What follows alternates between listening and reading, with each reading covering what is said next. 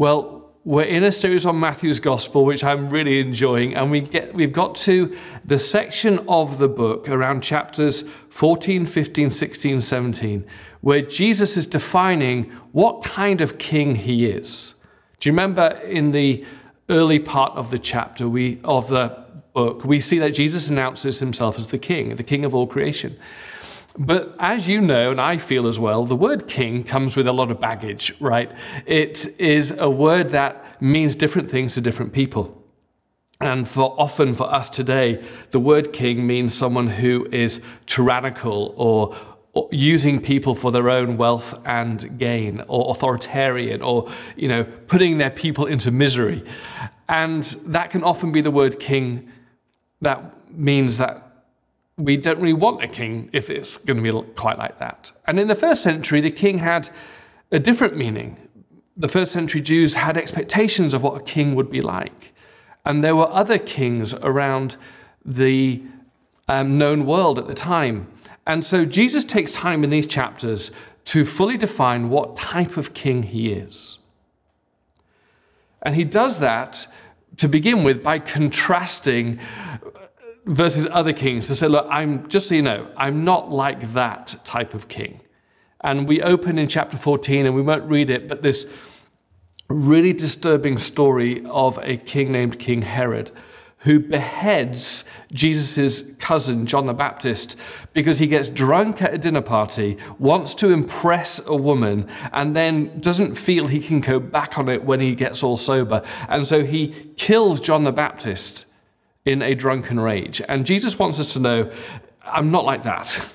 I'm not that kind of king who leads and rules out of greed and hunger for power and lust and using people for his own gain. We also see Jesus also contrasts himself versus the religious kings or rulers of the day, the Pharisees. He says, look, I'm not like them either, because they lead in a hypocritical type of way. They say one thing but behave a different way. So that's not me either. And in this passage, in these few chapters, Jesus defines his kingship in two significant ways. He says, firstly, I am a shepherd king, and secondly, I'm a servant king. If you want to know what kind of king I'm like, if you want to know what it means to follow me, then you're going to follow a king who is a shepherd king and a servant king. Firstly, what does he mean by a shepherd king? In this passage, we see two great miracles.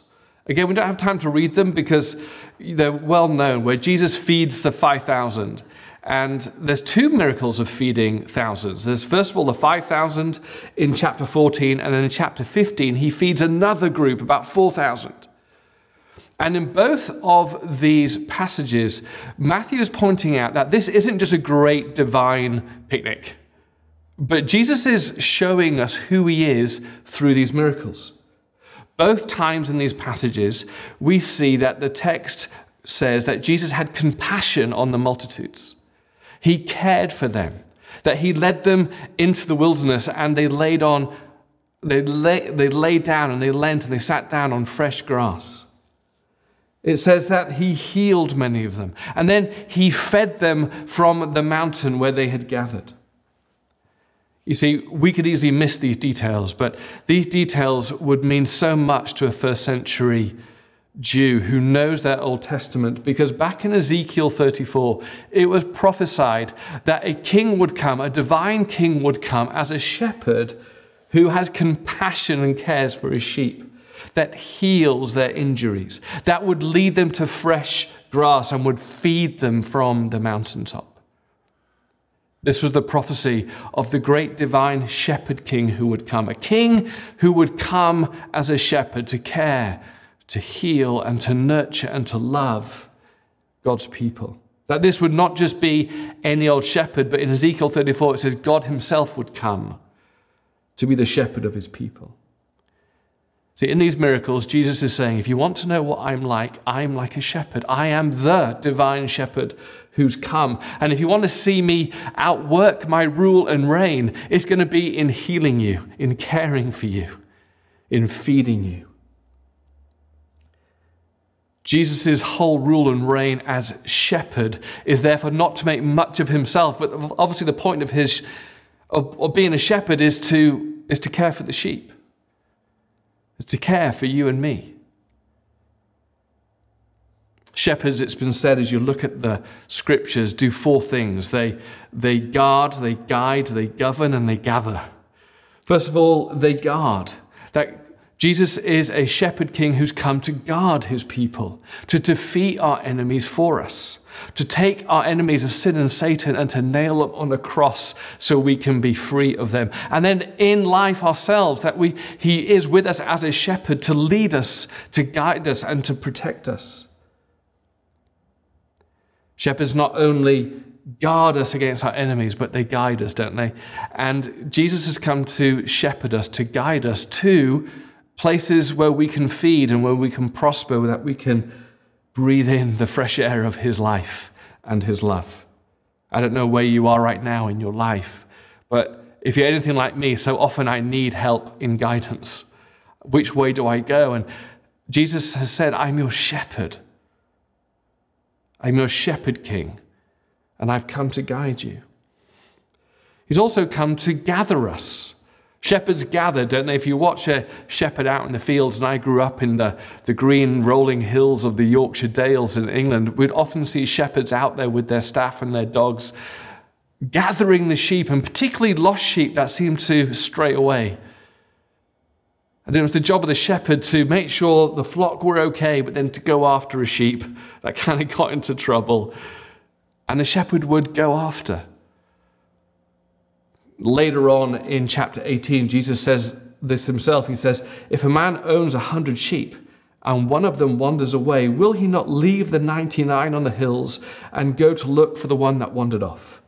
And if he finds it, truly I tell you, he is happier about that one sheep than about the 99 that did not wander off. In the same way, your Father in heaven is not willing that any of these little ones should perish.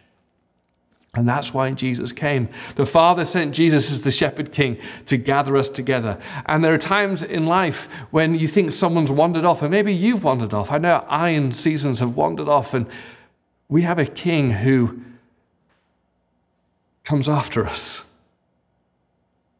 who looks out for us, who rescues us from sometimes just the stupid things I decide. And Jesus will wander to the wandering off and bring us back. He gathers us. And then he governs. A shepherd governs his sheep. He gets them in line, and sometimes he tells them not to do this or do that. And, Tim Keller rightly points out in his book on Jesus as the king, he says, as the shepherd king, describing God's people as sheep isn't a huge compliment. I mean, sheep do stupid stuff. And we need a shepherd to govern us, to instruct us. And it's a good thing and it's a beautiful thing that we have a shepherd in life who can actually look at us and say, hey, this is the way to life and this is the way to destruction. And you need to turn your back on that and do this. If you want to know what Jesus as king is like, he's not like Herod. He's not the hypocritical Pharisees. He's the shepherd king who's come to love, to guide and govern and gather his sheep. This is the picture of Jesus as he wants us to know him. But secondly, we see he's not only a shepherd king, Jesus wants us to know that he's also a servant king. That he's a king who's not looking out for his own interests, but he lays down his interests for the sake of others. See, this is one of the things which the disciples were most upset with. If you were the disciples at the time and you see that Jesus is the Messiah, the one who's going to deliver us from evil, the one who's going to right all the wrongs in society, then you're going to sit down and you're going to go, okay, let's strategize how this is going to happen. Jesus, what we need to do, we need to march on Jerusalem. We'll probably go with a few horses and some arrows and spears, and we're going to overthrow the priests in the temples. We're going to put you in charge as king, and then we're going to go from Jerusalem. Once we've got that, then we're going to take on Rome. And you think this is the strategy that God's kingdom is going to come through, and the king is going to outwork his kingdom through power, through control, through dominance. But Jesus hears all this and refuses to go along with it because he's not come to exert his power, but to serve us with his power, to the point of laying down his life for us. In verse 21, it says this: "From that time on, Jesus began to explain to his disciples that he must go to Jerusalem. So I'm going to go to Jerusalem."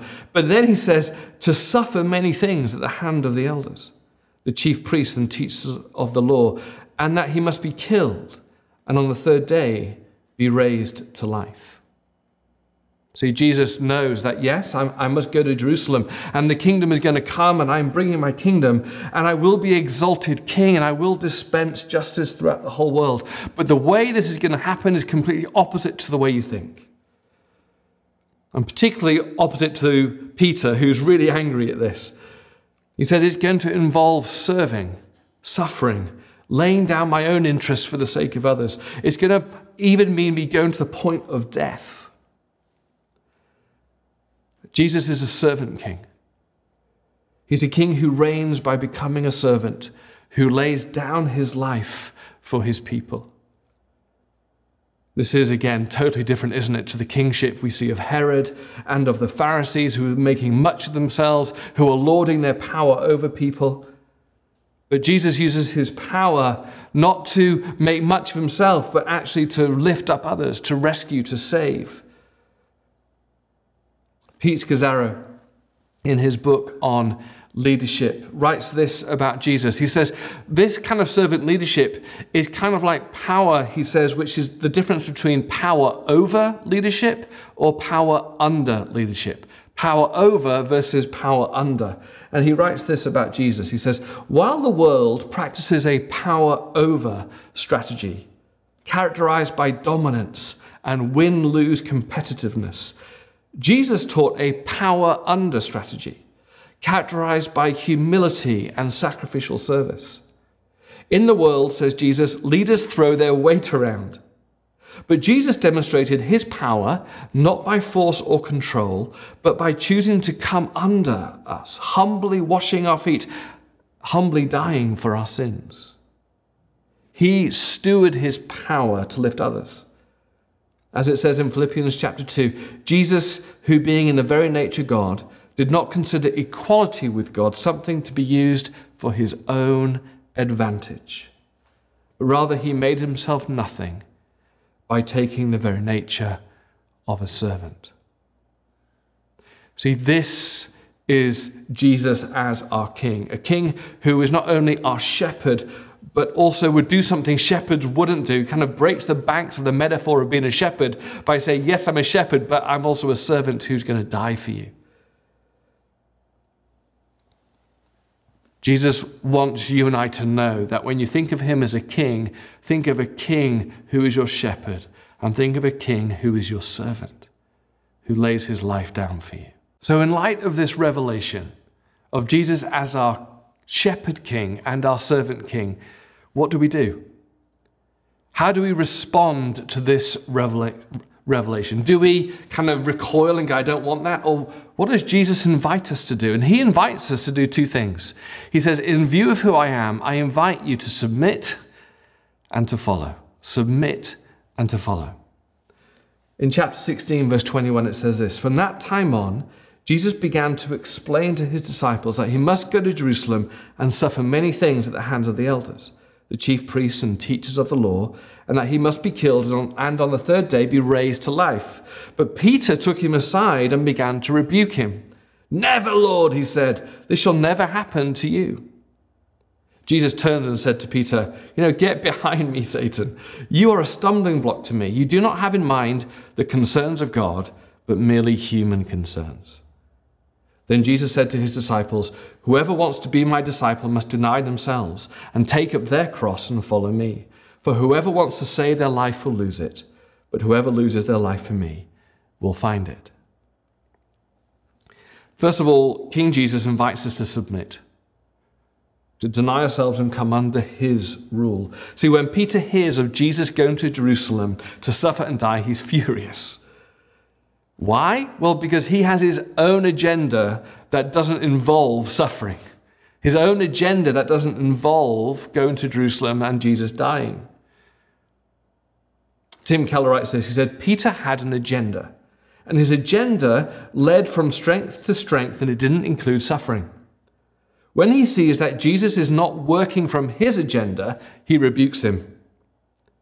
If your agenda is the end, then Jesus is just the means. You're using him. But if Jesus is the king, you cannot make him a means to your end. You can't come to a king negotiating. You lay your sword at a king's feet and say, command me. If you try to negotiate, if you say instead, I'll obey if, you aren't recognizing him as king. Jesus invites us to submit to his agenda for our lives, to deny our own agenda and to submit to his. And I don't know about you, but sometimes I think, hang on, but Gare, how can I ever submit to someone else? We're taught, aren't we, to never submit to anyone. We worship the individual in our society.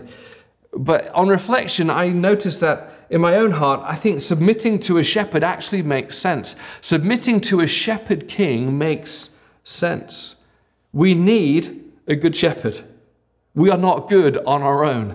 We were not created to live life without a shepherd. We need help. We get lost. We need wisdom. We need guidance. We need protection. And this is where Jesus comes into our lives and says, if you submit to me, you're submitting to how you were created, to have a good shepherd, guide, gather, govern, feed, and lead and love you. But submitting to a servant king also makes sense. You see, I agree that if Jesus was inviting me to submit from the throne, I would do it because of power. I would have to. If Jesus revealed himself on the throne, and submitting to him would be simply a matter of power over me. My heart wouldn't really want to do that. But Jesus invites us to submit to him, not as a king on the throne, but as a king on a cross. See, this means that the invitation to submit to him is an invitation to recognize the deep love that he has for us, the sacrifice that he has made for you and for me, for taking all of our sin, all of our guilt, all of the things that we've done wrong in the past. He takes that on himself to die the death that we deserved, that we might have the life that we don't. See, this is the great king who's on a cross and invites us to submit to him. When someone utterly gives themselves for you, how could you not give yourself utterly to them? We submit out of love, out of gratitude, out of trust that here is a God who must love me and care for me. I remember when I think one of the great moments in my life when I gave my life to Jesus. As a kid, I gave my life many times. Each of them was significant in a different way.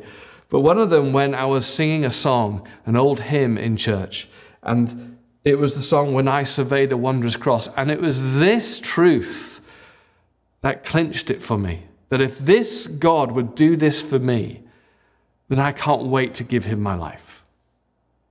The words said in the hymn that Isaac Watts wrote so perfectly, it says this: were the whole realm of nature mine, that were a present far too small, love so amazing, so divine, demands my soul, my life, my all. Jesus invites us to submit to him, to come under his gracious and loving rule of our lives. But Jesus also invites us to follow, and that's different to submit. To follow him. He says, since I am a shepherd king on a cross, you're called to follow me, to step into how my kingdom works, to step into my example. See, submission comes with following, and following is to follow the example of Jesus as our shepherd and our king. He says, you must also deny yourself. As Jesus denied himself for us, you must also pour out your life for others as I have poured out my life for you. In other words, he's saying, just as I am a shepherd, I want you to be a shepherd to others. Just as I am a servant, I want you to be a servant to others. I want you not to exercise your power and influence in a power over kind of way, but a power under kind of way. I want you to look around your church, your city, your community, and be shepherds to love, to care, to gather in the lost, to feed, to protect. This is what it means to be a follower of King Jesus, is to step into his mission to be a shepherd and a servant to our city and our community. And ironically, he says, this is a great paradox, Jesus says, because he says in verse 25, for whoever wants to save their life will lose it, and whoever loses their life for me will find it. In other words, he's saying that when you follow me, I've got an abundant life for you, but it's going to come through a paradox. It's going to come by emptying out your life for the sake of others. It's then you will find the life that I have for you. If you want to find happiness and joy and peace and significance and meaning and purpose in your life, it's not going to come by making much of yourself over others. It's going to come through laying your life down for others. I was reading an article recently, and it was in the New York Times, and the magazine ran an article called Happiness 101. And it described positive psychology, a branch of psychology that seeks to take a scientific, empirical approach to what makes people happy. And researchers in the field, it says, have found that if you focus on doing and getting things that give you pleasure, it does not lead to happiness, but produces what one researcher has dubbed the hedonic treadmill. You become addicted to pleasure, and your need for the pleasure fix keeps growing. You have to do more and more, and you're never satisfied, never really happy. And then according to the article, it says, scientific studies have shown that the best way to increase your happiness is actually to do acts of selfless kindness, to pour yourself out for needy people. The article then pointed out that if you are leading an unselfish life of service to other people, this will give you a sense of meaning, of being useful and valuable, of having a life of significance. See, this is how Jesus has wired the world, because he made the world, and this is who he is. We are made in the image of a shepherd king and a servant king. And he says, when you follow me, when you submit to me, you'll experience the shepherd king and the servant king in your life. But you will also step into the mission of being like him, to pour yourself out, to shepherd others and to serve others. And he said, when you do that, you think you're losing your life, but you're actually finding it. You're stepping into who you are made to be, made in the image of a shepherd king and a servant king.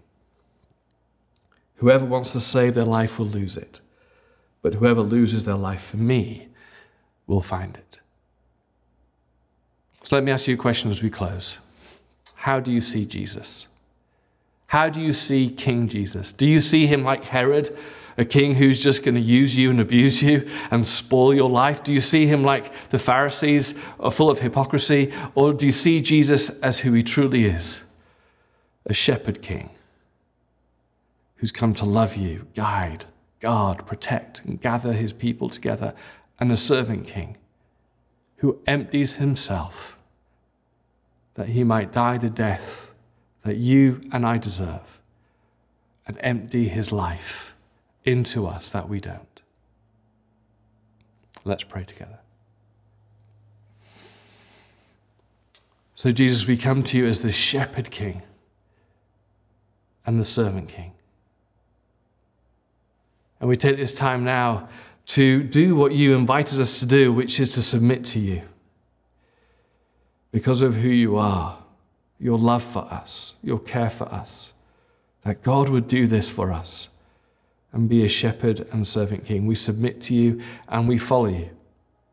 We follow you into our community. We follow you into the world, into our marketplace, into our families, into our neighborhoods, being a people that shepherd and being a people who serve. Lead us, we pray. In Christ's name, amen. Amen. Let's worship together.